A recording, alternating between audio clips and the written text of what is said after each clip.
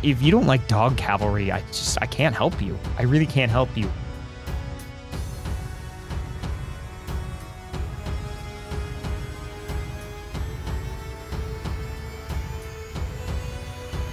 All the Warhammer, half the calories. This is the Wargames Orchard. Welcome to the show. My name is Nathan Stone, and I will be your host today. Today we're going to do something that I've wanted to do since, well, we started this show, and that is I'm going to do a review of Kings of War. A very not Warhammer kind of game, but something that is of interest to Warhammer players as a great way to experience a different rule set with the same miniatures, and honestly, just a really fun game that I should talk about. Before we do that, I think we should have a little bit of a chat. You may have noticed, if you are a regular listener, that the release schedule has been a little erratic lately. And part of that is because I've been in school on work term and then working, so it's not quite as easy as it was in the midst of the pandemic for me to get these episodes out. The other thing is that after 80 some odd episodes, it's just become a little bit harder as well. The ideas don't always come as easily as they used to, and frankly, I've talked a lot of Warhammer on this show. I think part of my issue is that in my current position as a podcast producer, I work on podcasts all day. That is what I do. I spent several hours today editing a podcast, and then I'm going to have to spend an hour or two editing this podcast, and it kind of drains a bit of the enthusiasm out of podcast making, which is a little bit unfortunate in a way. I'm in a job that I really enjoy, that is really engaging, but it makes doing this hobby and my own podcasting pursuits just a little bit more challenging. So after doing my work term and then subsequently working at this company, I think that a change is in order. And I thought about it last week. Last week, I didn't have a ton of time. I could have gotten something out for you, and I wish that I had, but for whatever reason, I just sat down and I didn't have anything in me. There was no podcast in me last week, which is the first time I think that's happened for this show. And so I think we're going to be doing some changes going forward. And that unfortunately means less episodes. And I know that I've said this before. If you were listening last summer, I was going to move to a bi-weekly episode release schedule when I went back to school. That didn't happen because, well, I was still really motivated to make episodes, and I just miss this podcast when I'm not doing it. But this time, I think we are going to have to make some lasting changes. The first thing that we're going to do is we are going to wrap up the Patreon this month. This is June 2022 for anyone listening from the future. And the Patreon has been wonderful. It has been an incredible experience. It has taught me so much, and people have been so supportive of this silly little show. And part of me feels like I'm letting them down in some way by doing this, but I would be letting them down more by continuing to keep open a Patreon that I just don't have the time or the energy to give the attention it deserves. So that's kind of a hard decision that had to be made. And for anyone who has been a Patreon, is on the Patreon, it always surpassed my wildest dreams. I thought there was ever going to be like 2 or 3 people on there, and one of them would have been me with like a mustache. But we had a very, very healthy Patreon, and it's so wonderful to see that kind of support. If you're on the Patreon, I want to give you the most thanks that I can, and it's been so good. The Patreon's been a huge part of this show, keeping my enthusiasm up for doing this show. And honestly, this show is a big reason, I think, that I ended up getting the job that I'm in now. So I really can't overstate the importance. That being said, I really can't fulfill the obligations that I set myself for the Patreon. And since I'm in a paying position at this point, I think that whatever future that this show has is one that I can foot the bill for. And that way I feel less guilt about missing a week like I did last week, if no one is paying me to do this. So thank you so much again if you were on the Patreon. It's going to continue until the end of June, and I will cancel that before anyone gets billed for July. And I'm also going to try and get out the Rat Ogre episode that I promised for the Patreon before we end up taking that down. And if by some unfortunate circumstance I can't get that out, it will come out on the main feed with a special thanks to the patrons. After this week, the podcast is going to be moving to a when I can do it schedule. I kind of hate that in a way because I really like a fixed schedule for it. It's still going to come out on Tuesdays. It's just not going to be every Tuesday. It may be bi-weekly some weeks. It may still be weekly some weeks. It's going to depend on the time I have, what GJ's up to, all those kind of things. So please don't be concerned when the episodes don't always show up on your feeds every Tuesday. I think a weekly schedule for a show like this was always something that might have been unsustainable in the long run, but we did it for about 2 years, maybe a little less than 2 years, and we got a ton of episodes out of it, and that is worth a lot to me. And the podcast isn't going away, it's just going to be less frequent. And I hate to be the bearer of bad news for that, but it's just a decision that I have to make at this point, because otherwise I'm going to come to resent it and it'll end up withering on the vine. And one of these days it'll just stop completely and you'll be like, what happened to that guy? Did he get hit by a bus or something? And I'll be like, no, he just grew to hate his own podcast. And I'm really not trying to do that. So I think this is the best schedule. Now let's put all of that news aside and let's dive into something a little bit different on today's podcast. I haven't done a lot of reviews on this show. It is something that I kind of leave for other people, other more knowledgeable people, I want to say, because when it comes right down to it, I'm not very good at war games. And for anyone who's listened to this show since its inception, or for more than say 3 episodes, you'll probably have a real clear understanding of what I mean by that. I'm not very good at them, but I love them. I enjoy them. You know, I'm that kid out playing sports who's just got 2 left feet and is cross-eyed, right? He's doing his best, but it's just not going so well for him. That's me with war games. One of the true joys, I think, in wargaming is when you discover a new war game that you really like, because it opens up a whole new world of possibilities. So I started with Warhammer, moved to 40K, really stayed in the GW ecosystem for a long, long time because it was so big and I was so in love with the settings.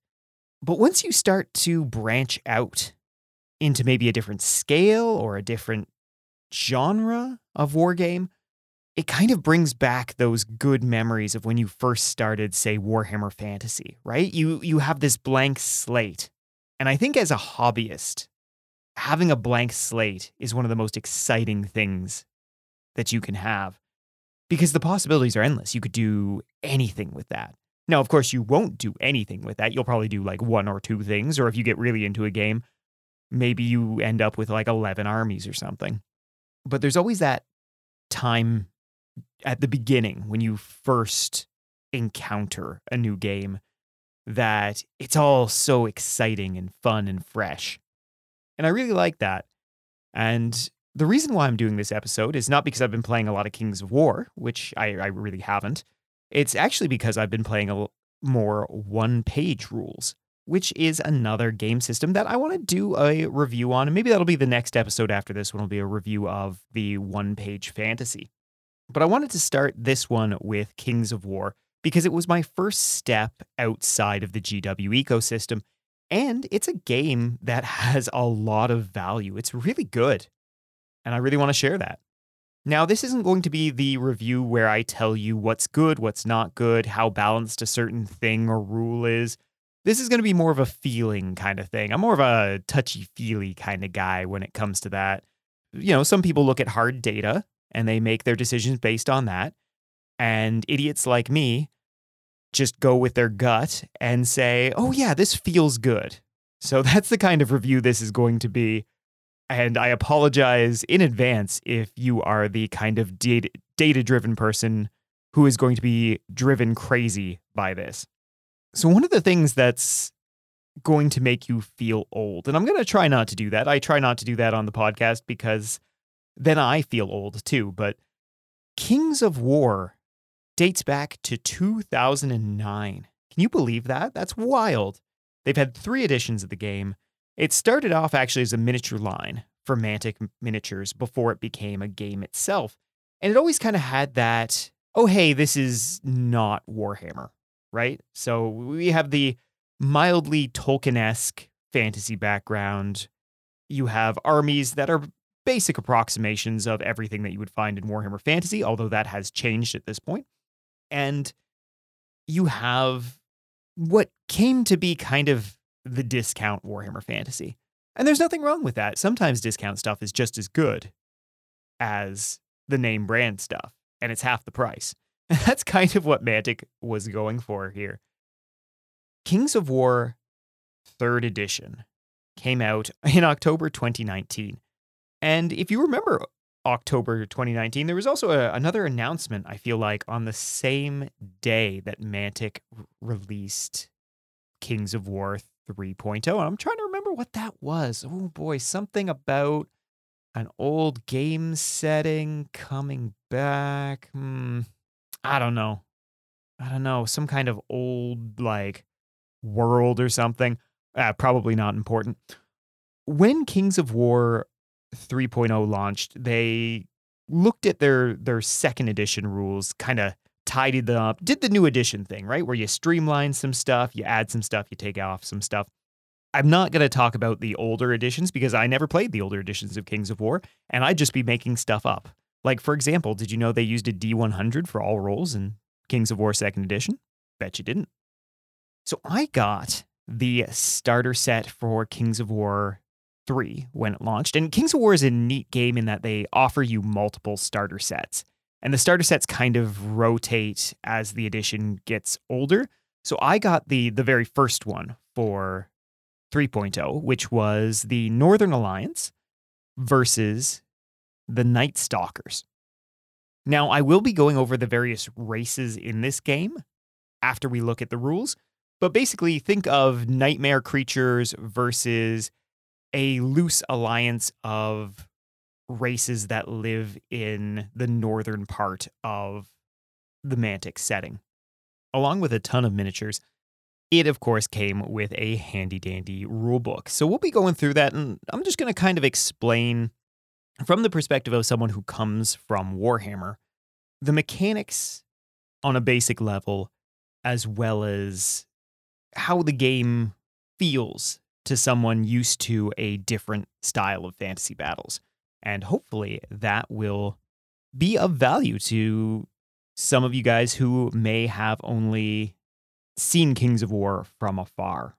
So the rule book itself is pretty bare bones. And by that, I mean it doesn't give us a lot in the way of lore or fluff or any of that more mushy stuff that I love, which is a bit unfortunate. But the lore behind Kings of War is, whilst not generic fantasy, it's not ultra deep either. That being said, there are some novels set in the Kings of War universe, which is pretty cool. And it does have a lot of neat ideas, and I'll touch on them when we talk about the armies a little bit. So contents-wise, there's the rules, which you might expect in a rule book, game scenarios, and there's 10 scenarios included in this basic rule book.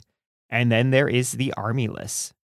And there are 14 army lists provided in this book.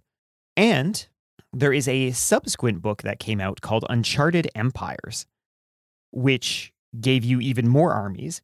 And every now and then, Mantic likes to do kind of an annual. I guess it's once a year. And those will also add rules and armies and that kind of thing. Kings of War has a much bigger roster than Warhammer Fantasy ever did as far as sheer number of factions goes.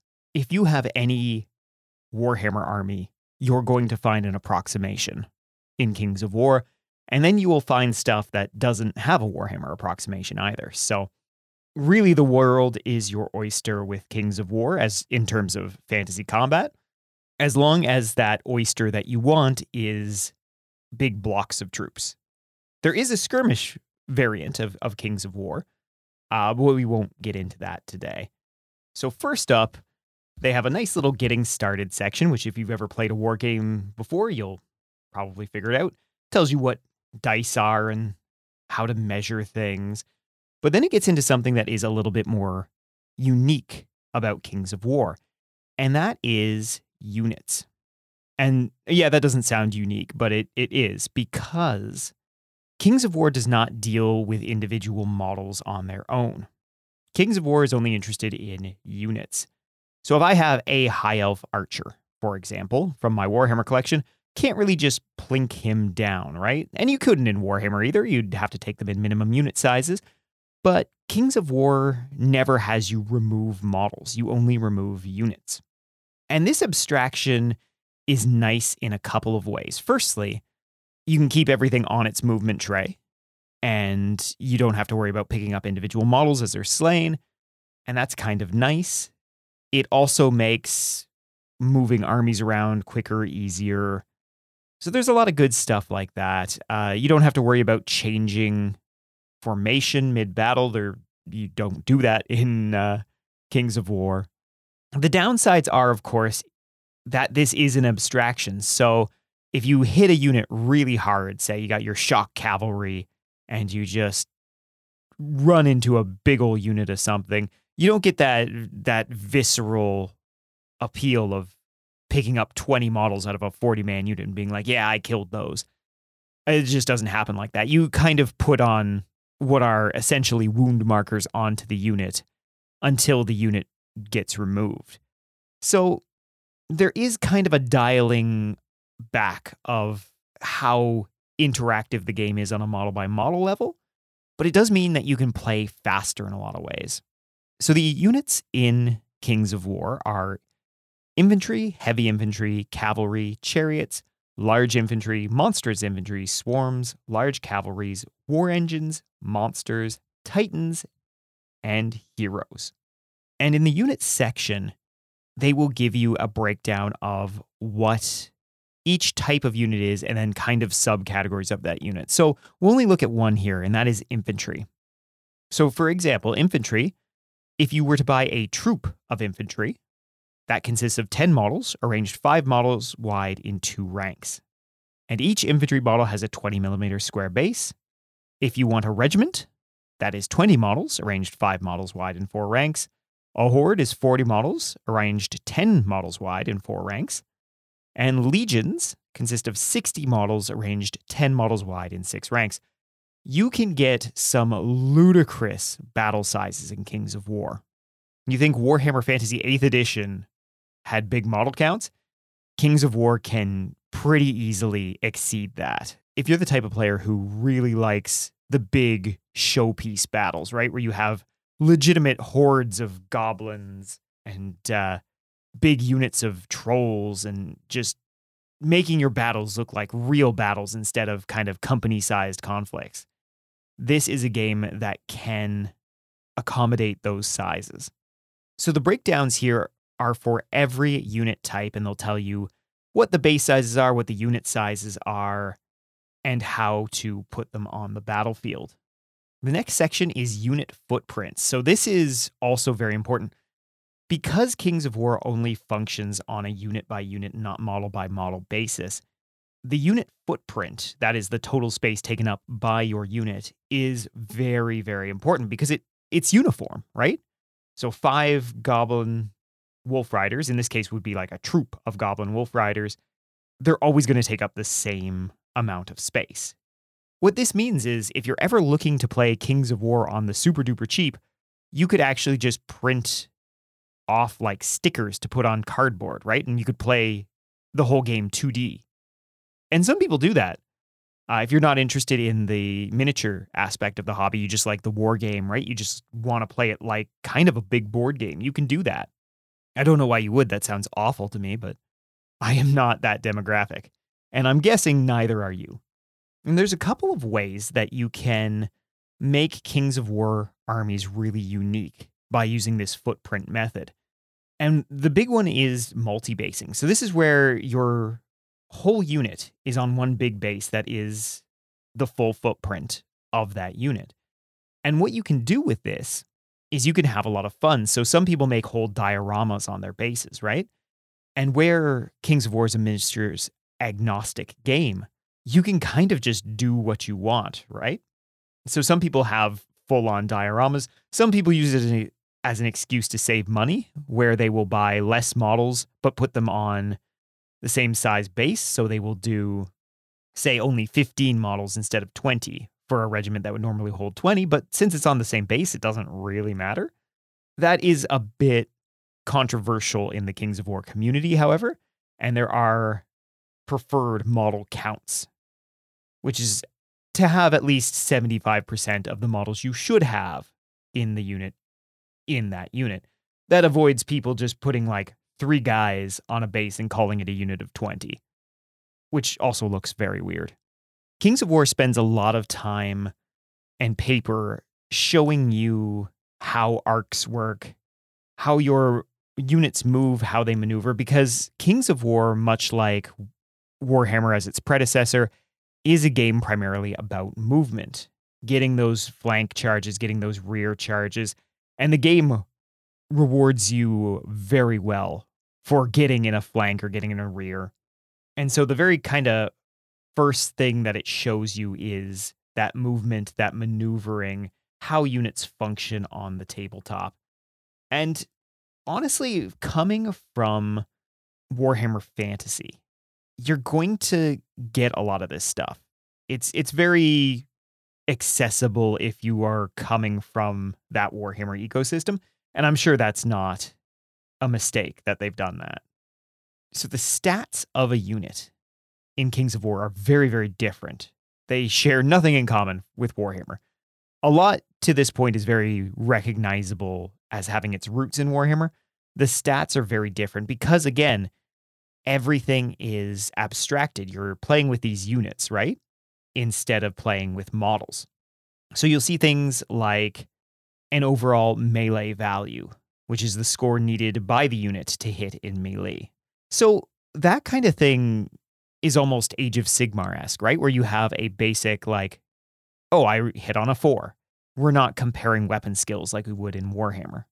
You also have a defense, the score the enemy requires to damage the unit. So the defense is kind of like your toughness and your armor save rolled into one. Another important one, and then arguably the most important stat in the game, is something called nerve. So this is your leadership, but it's also kind of your health as well. It's a combination of the unit's size and its training and discipline. This stat shows how resistant it is to damage suffered, both physical damage to its warriors, but also to its morale. And when your nerve finally breaks, that is when your unit is removed from the table, either having been wiped out or having been routed, but the result is basically the same. The unit ceases to function as a coherent force. So that's what you're trying to do, is break your opponent's nerve when you're playing this game. So now we get into the turn sequence. And it's very simple. There is a movement phase, a ranged phase, and a melee phase. The movement phase is, again, it's a rank and flank game, the most important, and mastering it is going to win you more games. But it's also pretty easy to grasp. You have movement orders that you give to your units one at a time. You have a halt, which is just, hey, hang out here. You have change facing, which allows you to pivot around the center of the unit to face any direction. You have advance, which is your normal kind of movement. So if you have a speed of 6, you can move forward 6 inches, for example. So that's very Warhammer-y. You can also make a single pivot from the center up to 90 degrees from its original facing. So that gives you a little bit of flexibility for moving those units. You can back up if you've gone too far, which is half of your movement, or half of your speed. You can sidestep to the left or the right at up to half speed. You can add the double, which is the old march move, although you must advance straight forward. And you can charge, which has its own section because charging is the most important. One of the nice things about Kings of War is that you can move through friendly units. You just can't stop within them because that would be really weird. You always have to stay 1 inch away from enemy units, except when charging, disengaging, or during a pivot. And disengaging is basically a safe way to break off a combat. So this is one thing that Warhammer never really had. And it's kind of interesting. I still haven't really mastered all the things that you can do with it. Kings of War players are much more cognizant, I think, of the power of the movement phase of Kings of War than I am. But basically, it allows you to kind of break off a combat. Charging works a lot like it does in Warhammer Fantasy. And much like 6th edition and earlier, you double your movement, or your speed in this case, to charge. I'm not going to go through the whole charge phase. There's a lot here written on charging because it is so vital, but it is several pages of things. And we're just giving you kind of the flyover review of this book. We've got terrain next. Terrain is done pretty simply. It's kind of, there's open terrain, which is just, there's no rules around it. You move through it. It's whatever. There's blocking terrain, which may shock you, but it certainly will block you. And there is difficult terrain, which makes your life a little bit more difficult. There's also obstacles that you can cross over. Hills, which add to your unit's height. Height is a stat in this game, and it allows you to either see over or not see over intervening units, intervening terrain, that kind of thing, which is a nice kind of thing to have, and something that Warhammer always kind of skirted around by saying like, oh, get down and see if your model can see this. Kings of War is just like, no, we made a stat for that, and you will be able to see over certain things and not see over certain things based on the height stat, and not just based on pure true line of sight, as Games Workshop would say. I like the way that they do terrain in this game. I think it's pretty easy. It's pretty clear. And that's one thing that I've always had an issue with in Warhammer, is that terrain often is a little nebulous depending on what edition you're playing. So next up is the ranged phase. So the ranged phase is pretty easy. For the most part, it's pick a target in line of sight, roll to hit, and roll to damage. Of course, you'll have a pool of dice that is your attack dice for the whole unit. And then you will roll those dice once to hit and once again to damage. The ranged phase is one of those ones in Kings of War that armies either they participate in and it doesn't make a ton of difference. It does a little bit of damage here or there before they get stuck in. And then there's armies that really can specialize in bringing a lot of pain in the ranged phase. It seems to have been more a problem in 2nd edition, having those big shooting armies that could just shoot you off the table. As far as I've experienced, the ranged phase is useful, but not something that you want to rely on to win your battles, which is probably what Mantic was going for here, because let's be fair, you kind of want to get stuck in, right? If you're going to play a rank and flank combat game. There is, of course, rules for cover and for big targets. Then we're into melee. Melee works a whole lot like shooting. And the reason for that is that only the unit whose turn it is fights in melee. There is no back and forth there. And that's just the way the game is set up. So getting those charges is very important, but you also have to remember that if you don't rout the enemy, if you don't break their nerve or waver them, which is kind of half breaking them, they're going to hit you as hard as they can, as hard as an undamaged unit in the next turn.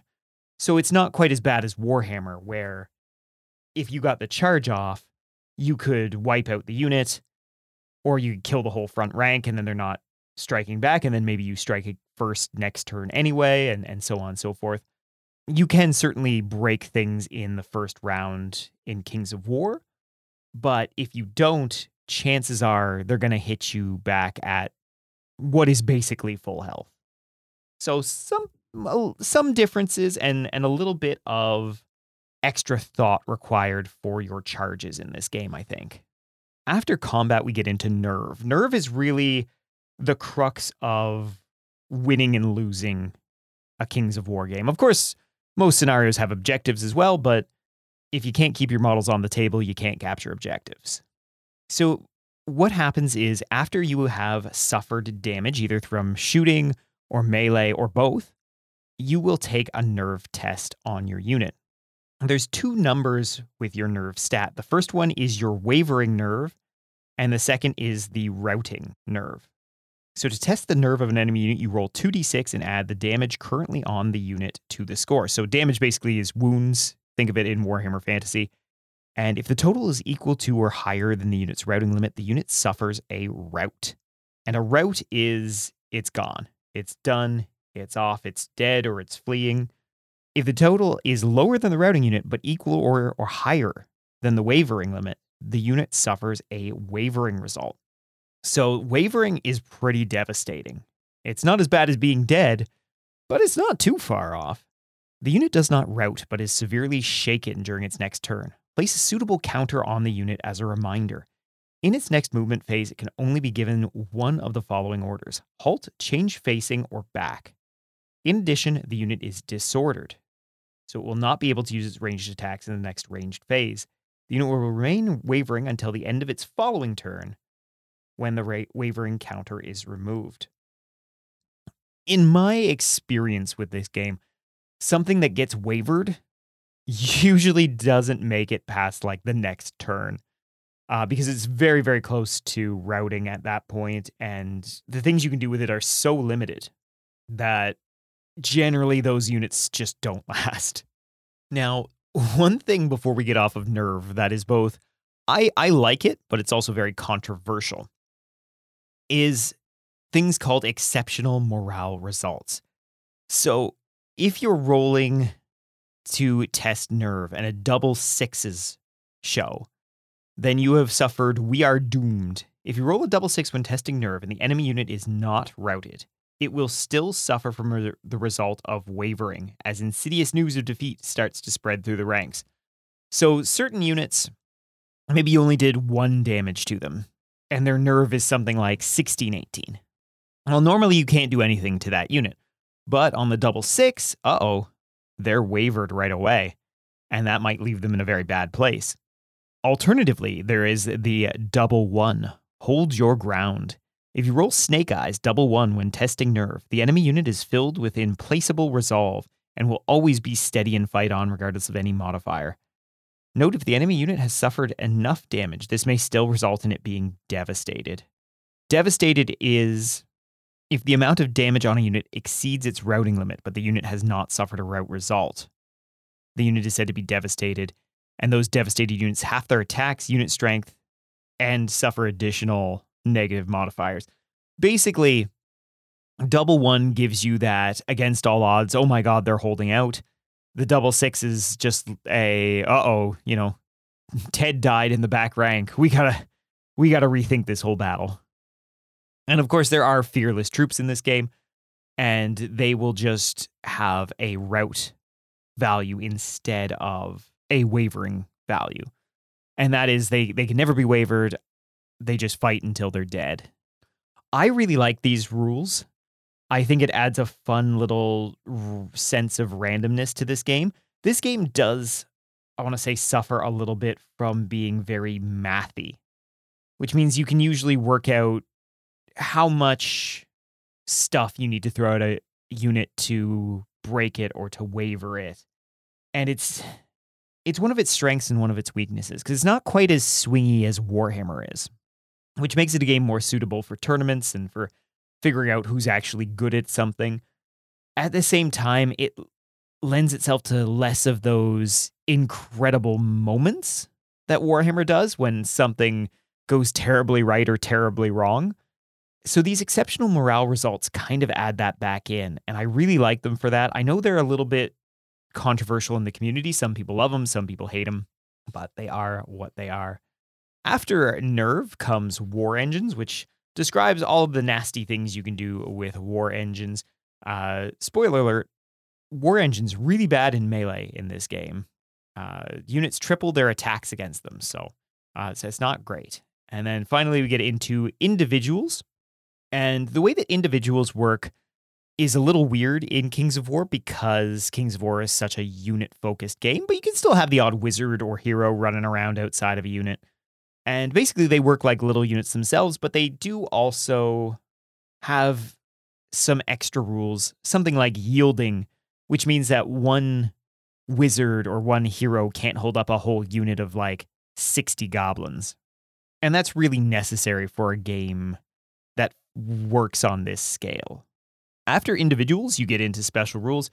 I like the way they do Special Rules here. It's all universal Special Rules. All of the rules that you will see in armies are in the Special Rules section. And that's kind of the way it should be. I don't know why Games Workshop abandoned universal Special Rules at some point, because they're just so much easier to remember. Oh, hey, this unit's got this. Oh, I have a unit that has that too. I know what that is. Rather than 60 different names for a rule like Deep Strike for 40k, for example. After that, we get into picking a force. It kind of tells you how to do the points thing, how army selection works, which is really interesting. It forces you to take basic regiments and hordes.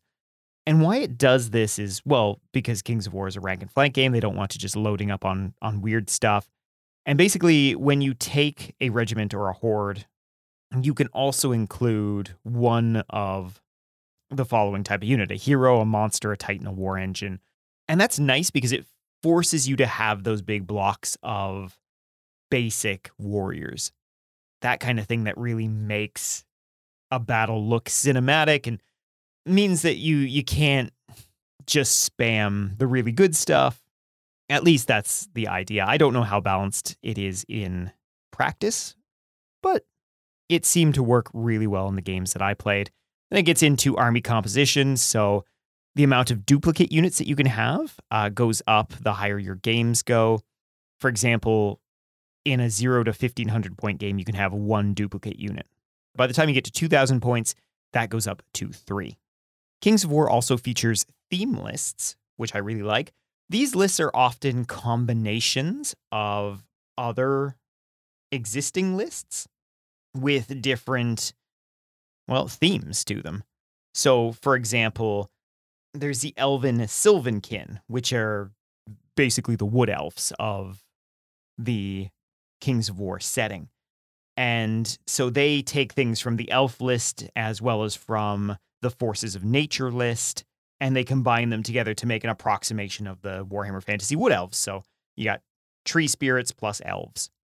And there's a whole bunch of themed lists like that to give you some options. When we get into Magic is where I start to have a few issues with the game. It works on a common Magic item list. So a little bit like 5th edition or 4th edition Warhammer Fantasy, where kind of every Magic item was in one book and you just kind of pick them. And unlike those, there aren't any specific Magic items for your armies. It's all this generic item list.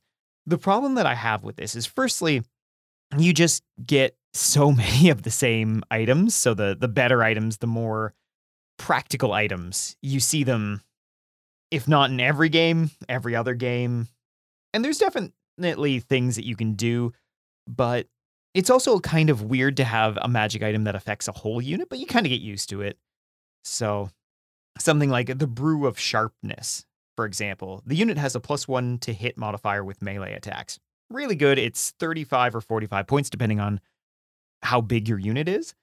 But you see stuff like that all the time, or the Brew of Strength that gives a unit crushing strength, which is a universal special rule.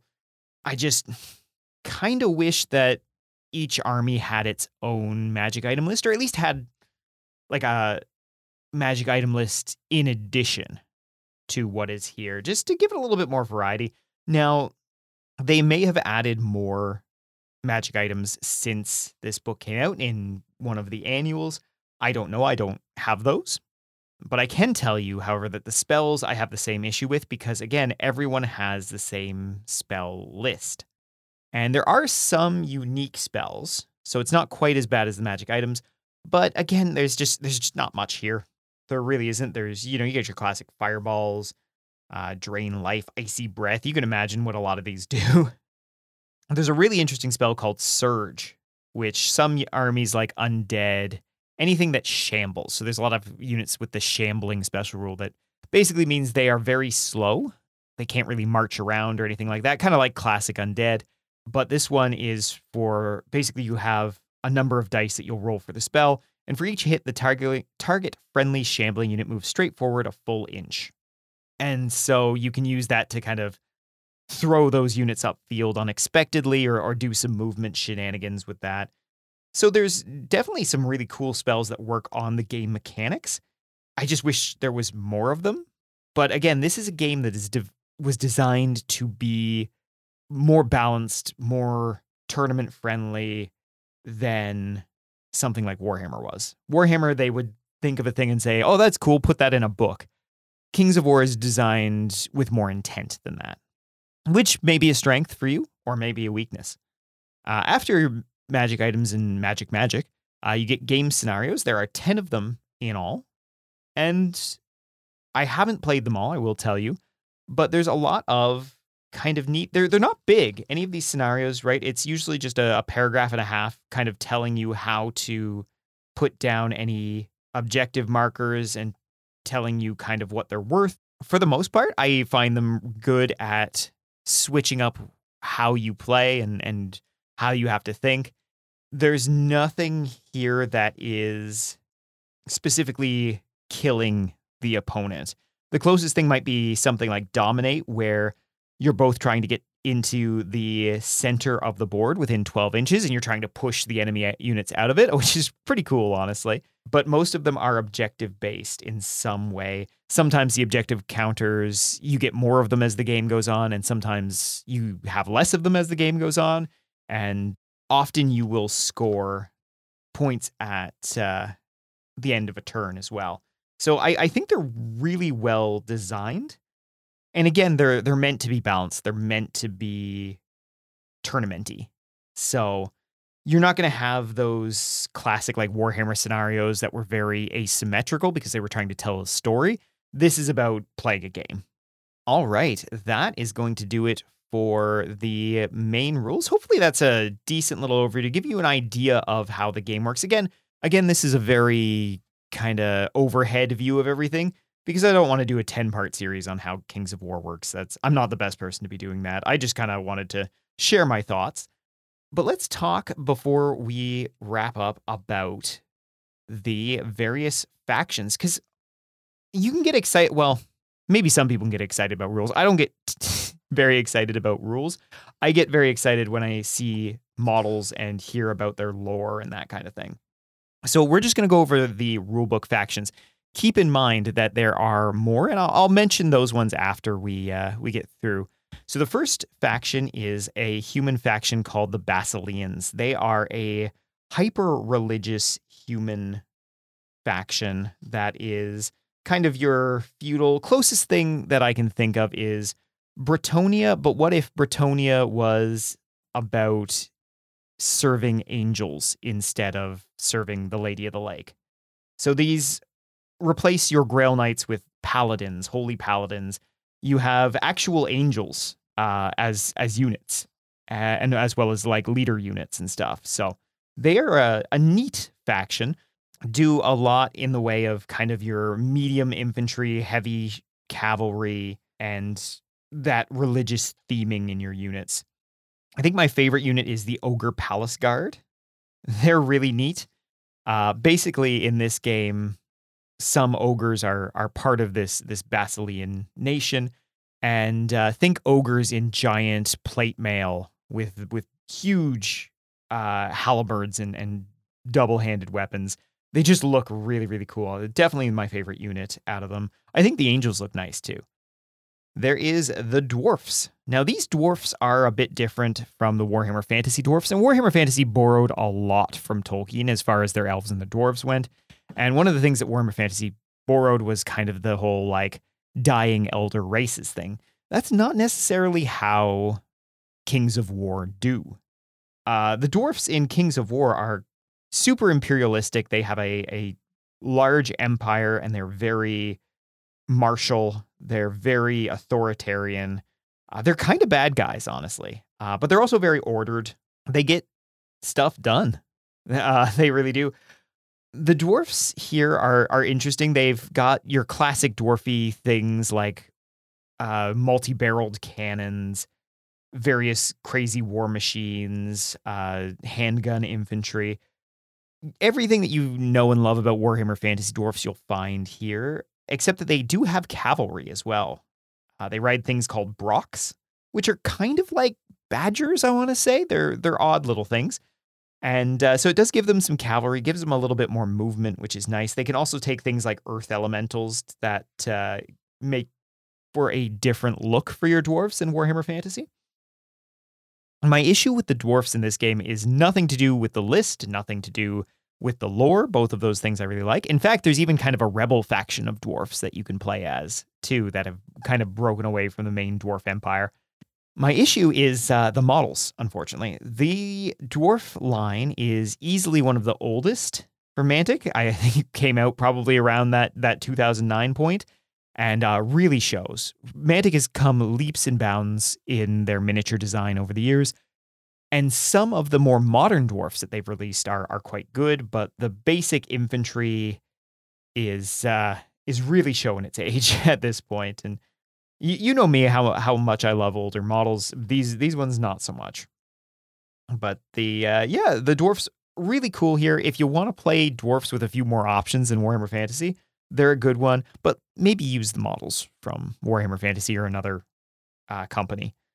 One of the other things I'd point out is that they have mastiff hunting packs that are kind of the dwarf swarms here. So it's a dwarf with his mastiffs going out, and yeah, I really like those. And then we have the elves. So the elves are, again, one of the older factions. And because of this, their basic infantry and units, not so hot, unfortunately. They're very spindly, very thin. They just look a little weird. Now, I know Mantic has brought out some of their units in more modern times. They've got basically what are dragon riders, but like they call them Dracon riders, and they're a little bit small for dragons. I think they might be baby dragons or something. But there's a fresh unit of those out, and I think a hero as well who looks pretty good. So again, this is the kind of thing that you can either sub in your own Warhammer miniatures for, or if you want to build a new army. I mean, there's plenty of miniature manufacturers that do basic elf infantry that you could look for. They've got everything that you kind of want if you are making high elves in Kings of War. So they have the archers, the sea guard, bolt throwers. One of the neat things here is that your basic elf faction has a treeman called tree herders. So you can get that kind of wood elf feel even if you're not going with the Sylvan elves, although the Sylvan elves will give you a much more wood elfy feel. So these guys are great as your not high elves of Kings of War. And they can do a little bit of everything. They got those good quality archers, but they also can they can hit you with the treemen. They've got battle cats as their swarm. Most armies have a swarm of some type, and I like that. I like thinking of, well, okay, well, what would an elf have in a swarm, right? So you always think of swarms usually as like Skaven rat swarms or lizardmen jungle swarms, undead like, beetles or spiders or whatever, bats. And so I think it's fun when they give dwarves like these dogs. I always think of them as like kind of bulldogs 'cause I think that would be what a dwarf would like. I know they say mastiffs, but I'm more on the bulldogs. And these are battle cats for the elves, which again I think makes a lot of sense. Yeah, I should mention too that each army does have its own special characters. It usually has a few of them, and they will very rarely have their own kind of special rules as well that are outside of the universal special rules. So they can do interesting things for your army. And then we have the Northern Alliance. So the Northern Alliance is a really kind of neat idea. So it, unsurprisingly, in the north of the setting, there is a coalition force of humans, elves, naiads who are kind of water spirits, and trolls, just all sorts of stuff. Half elves, dwarves. There's like the Northern Alliance kind of takes in everybody. And because of that, they have a really kind of neat, diverse unit profile. They have all sorts of kind of neat things from the ice naiads who are good ranged units. You get snow trolls if you want a big burly beasts. You can do the classic, like, not quite think Chaos Marauders, but with actual clothes on. You can do that for the human clansmen. It's a fun looking army, and there's a lot of neat stuff. The big thing is the Frost Giant, which is their Titan, as well as they have I believe a Chimera that a lord can ride on a Chimera. So there's a lot of really cool stuff. It's also one of the new ranges, just came out in 2019. And so those models look really, really good. Then you have another coalition force in the Forces of Nature. So these are all of the earth spirits, basically. So you have tree spirits, you have earth spirits, water spirits, fire spirits.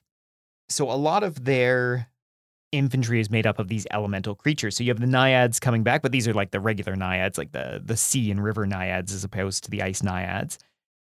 And you have salamanders. Salamanders in this are the lizardmen equivalent, but they are also creatures of fire. So they're kind of tied in with the element of fire. So they will also serve the forces of nature. The forces of nature in the lore here are just trying to kind of maintain a balance between good and evil, because Panathor, the world that Mantic has set this game on, tends to kind of swing wildly between one side and the other. You have the angels on one side and the Basileans and those guys, and they tend to actually cause as much problems as the forces of the abyss, which is hell, basically, which has kind of cracked open a large portion of the earth, and demons and stuff spill out of that on occasion. So you have this push and pull between the two, and the forces of nature are just trying to settle everybody down and get them all to get off their lawn. They were actually, I think, my favorite of the forces. Also very, very diverse in terms of how each unit looks, because you have, these lizard men, kind of salamander dudes next to the water spirit naiads who look very elven. You have the treemen and kind of the smaller treemen. You have all sorts of kind of neat elementals, so like just pure elementals of water, fire, earth, that kind of thing. What's great in a miniature agnostic game like this is that Mantic can make something like the Beast of Nature, right? It's just called Beast of Nature. So you just go out and get yourself a Beast of Nature. Do you know what a Beast of Nature is? No, you don't. It's whatever you want it to be. Is it something big and it looks kind of natural? You could get like an owl bear model from D&D. You could get like a great eagle from Warhammer.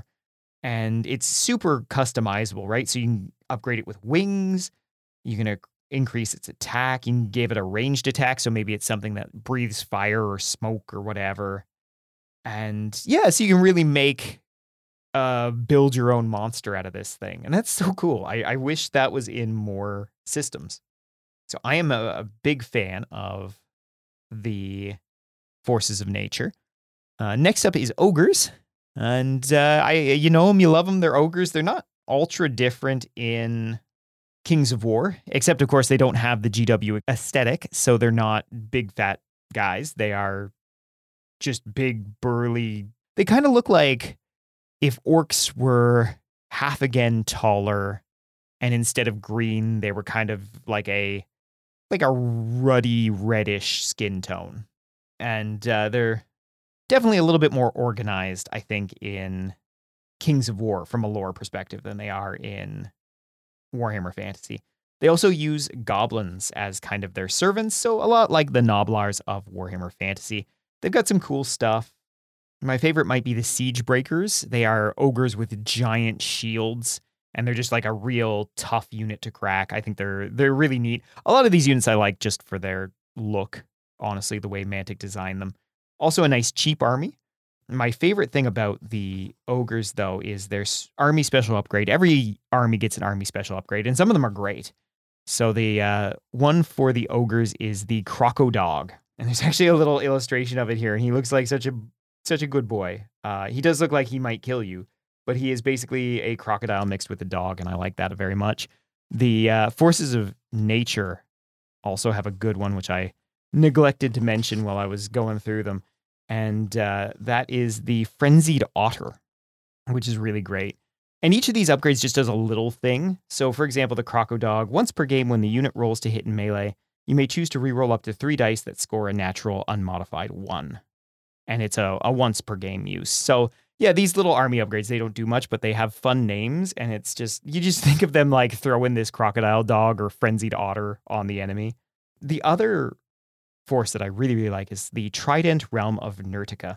So this is kind of the natural army for those naiads. Those naiads pop up in a lot of armies, but this is kind of their natural state. So this is all the things that live under the sea, where everything's better, down where it's wetter. Take it from me. There's some really cool stuff here. There's kind of these frogs called tree leapers. They're river guard. They're really neat. Placoderms, all sorts of beasts from below. This is a really good army to do if you ever wanted to do something very Cthulhian, like deep ones and all sorts of, tentacle monsters from the deep. You can kind of do that with this army, which I really, really like. Next up is Abyssal Dwarfs. They're Chaos Dwarfs. Just entirely. They're just Chaos Dwarfs. They have all the Chaos Dwarf stuff, the big hats. They have Orc slaves. They are very, very Chaos Dwarfs. I wish I could say that they're much more. They do have some interesting stuff, like they can take gargoyles, which are kind of like harpies from Warhammer Fantasy. They have things called Abyssal Grotesques, which are kind of monstrous infantry-sized models that are kind of, think Chaos Spawn type of thing. The Abyssal Dwarfs are a big antagonist in this game. They actually ended up accidentally creating the Ratkin, who are the Skaven approximation in this game. They were creating a slave race, and it sort of went wrong for them. But only sort of, because they still keep a bunch of them as slaves. They have a freshly updated model line that looks really, really good. Then there is the Empire of Dust, who are not your granddaddy's Tomb Kings. Actually, they're very much like that. Except they make mummies units again, which is something that I've always wanted for Warhammer Fantasy. These guys have approximations for pretty much everything in the Tomb Kings line. One of the nice things that I like about this army is it gives you reason to use Ushabti for the first time in forever as their enslaved guardians / enslaved guardian archers, which hopefully are much better than they are in Warhammer Fantasy. Then we get into Forces of the Abyss. This is Chaos Demons by any other name. And for this one, we have kind of a neat way of putting this army together where you don't really have that kind of for God theme that you do in fantasy. So, for example, you have lower abyssals, which could be any of your 3 bloodletters, plague bearers, horrors of Tzeentch. And then you have the succubi, who are very definitely the daemonettes. It means that if you're porting your minis over, you've kind of got less options. but at the same time, it's a little easier to keep track of. Honestly, they're about what you think that they are. There's a couple of new things here, like the Molochs, who are a monstrous infantry. They're like kind of giant pot-bellied devil guys, and they don't really have much of an approximation in Warhammer Fantasy. You could use stuff like Blood Crushers, though, to proxy them, or things like Flame Bearers, who are big units of ranged demons that you could use something like Flamers for, but you're unlikely to have 20 Flamers lying around. I mean, if you do have 20 Flamers lying around, what were you doing with all those Flamers? But actually, tell me. I do want to know what you were doing with all those Flamers. Yeah, this army is a good approximation. They're also kind of on the older side, but they don't suffer as hard as the elves and the dwarves do as far as models go. There's some pretty good stuff there. And then everybody's favorite, goblins. So goblins are separated from orcs. They're on a trial separation. And because of that, you either have armies of orcs or armies of goblins. And this is the goblin army. You can field just too many goblins in this game. Just so many. Just fill the whole board up with goblins, and they have points left over for more goblins. Easily, I think my favorite part of the goblin army is their war engines. They have something called a Maw Pup launcher. So this is kind of along the same lines as the Squig Gobba in Warhammer Fantasy, except that it's a goblin with a mortar, and he puts what are basically furry squigs in it, and just lobs them at the enemy, and then they come down and they are all bitey, and so it's pretty funny. My other thing that I like from this army is the Winget. And this is a goblin flying machine. So if you think to the gyrocopter of the dwarfs, think of something like that, but made really shoddily by a goblin, and it buzzes around and causes nonsense on the battlefield. Really good model, actually. I highly recommend it, even if you're not playing Kings of War, as a proxy for something in Warhammer Fantasy. The other last thing I'm going to mention is the Goblin Slasher. This is kind of cool. Imagine a couple of goblins on a Carnosaur with a bolt thrower on top, and you've got the Goblin Slasher. Really, really cool model from Mantic, that one. Next up is Night Stalkers. Now, the Night Stalkers are interesting. They're relatives of the Abyssals in terms of they both kind of come out of hell, where the Abyssals are your classic kind of demons with horns, red skin, pitchforks, that kind of stuff. Night Stalkers are your nightmares. They are your Freddy Kruegers. They are the things that exist because you dream them into existence with your twisted imagination, and now they have come to haunt you. Really like them. They got some really, really cool models in their range, and they have almost a cosmic horror vibe to them with some of their stuff. Like the Mind Screech is kind of this floating, one-eyed tentacle monster thing, kind of almost a little bit like a Beholder from Warhammer or from Dungeons and Dragons, but more gribbly. It's a range I like a lot. I think you can do so much with them. It's really, really cool. And then there were orcs. And orcs are very much the orcs that you know and love from Warhammer Fantasy, minus their goblin buddies. They're very simple, but they're pretty good. Their range, again, is one of the older ones, but they actually just came out with a new range of slightly different orcs that look really, really good. My favorite thing from the orc list is the fight wagons. So these are chariots that the orcs have kind of turned around. So the beasts that would pull a normal chariot now push it, and the orcs stand in front. So think of, you hitch up your animals backwards to a chariot, then you stand in front of it because you want to be the one to impact the enemy instead of having the animals impact the enemy, and that is a fight wagon. I just love that as a very orky idea. The orcs in Kings of War are a little bit more sinister than they are in Warhammer Fantasy. They're a little bit more organized. They're a little bit smarter. And because of that, they've got a bit more of a sinister vibe. And you get the sense that, like, they're just a little bit nastier, right? A little less comedy. And I believe finally we have the undead. The undead, I think, might be the most popular army in Mantic's range, and Mantic's undead look pretty good. There's some questionable units in there, but there's also some real great ones. And if you've seen anything proxied in Warhammer Fantasy, you've probably seen undead, Mantic's undead range. Again, they have pretty much everything here that you might want. It has a feeling more of the classic 4th ed undead than necessarily vampire counts. You could really do a little bit of either, because they do have things like mummies in here, which is great. And they also have things that Warhammer Fantasy just never really got into too much, so things like werewolves and zombie trolls. It's a very, very cool list. I think if you're looking for a game where you can have a lot of fun modeling an undead army, you could do worse than Kings of War. So that covers pretty much everything in the rulebook there.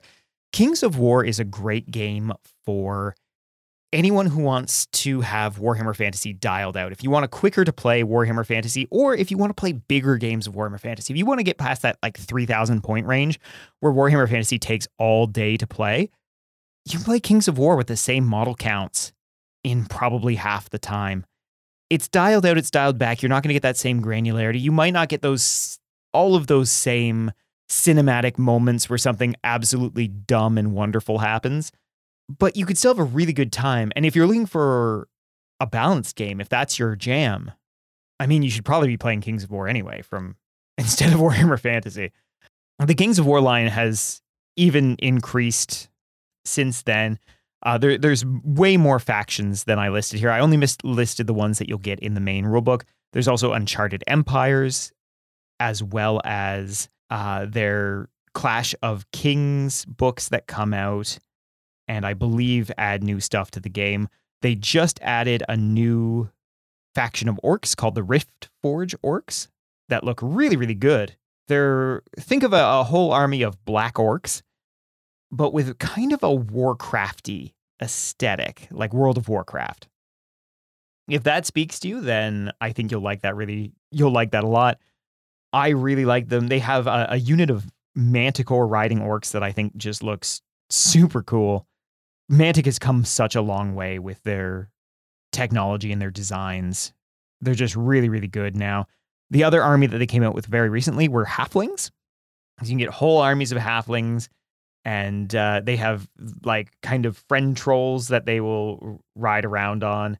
And if you want to see a great illustration of the difference between old Mantic models and new Mantic models, look at the goblin trolls and then look at the forest trolls for the halflings. And it's just night and day better. But the halflings have some really cool units as well. They have an iron beast, which is just kind of like this built giant pig contraption, like a steam tank mixed with a boar that the halflings ride on. Very, very cool stuff. They also have dog cavalry, and if you don't like dog cavalry, I can't help you. I really can't help you.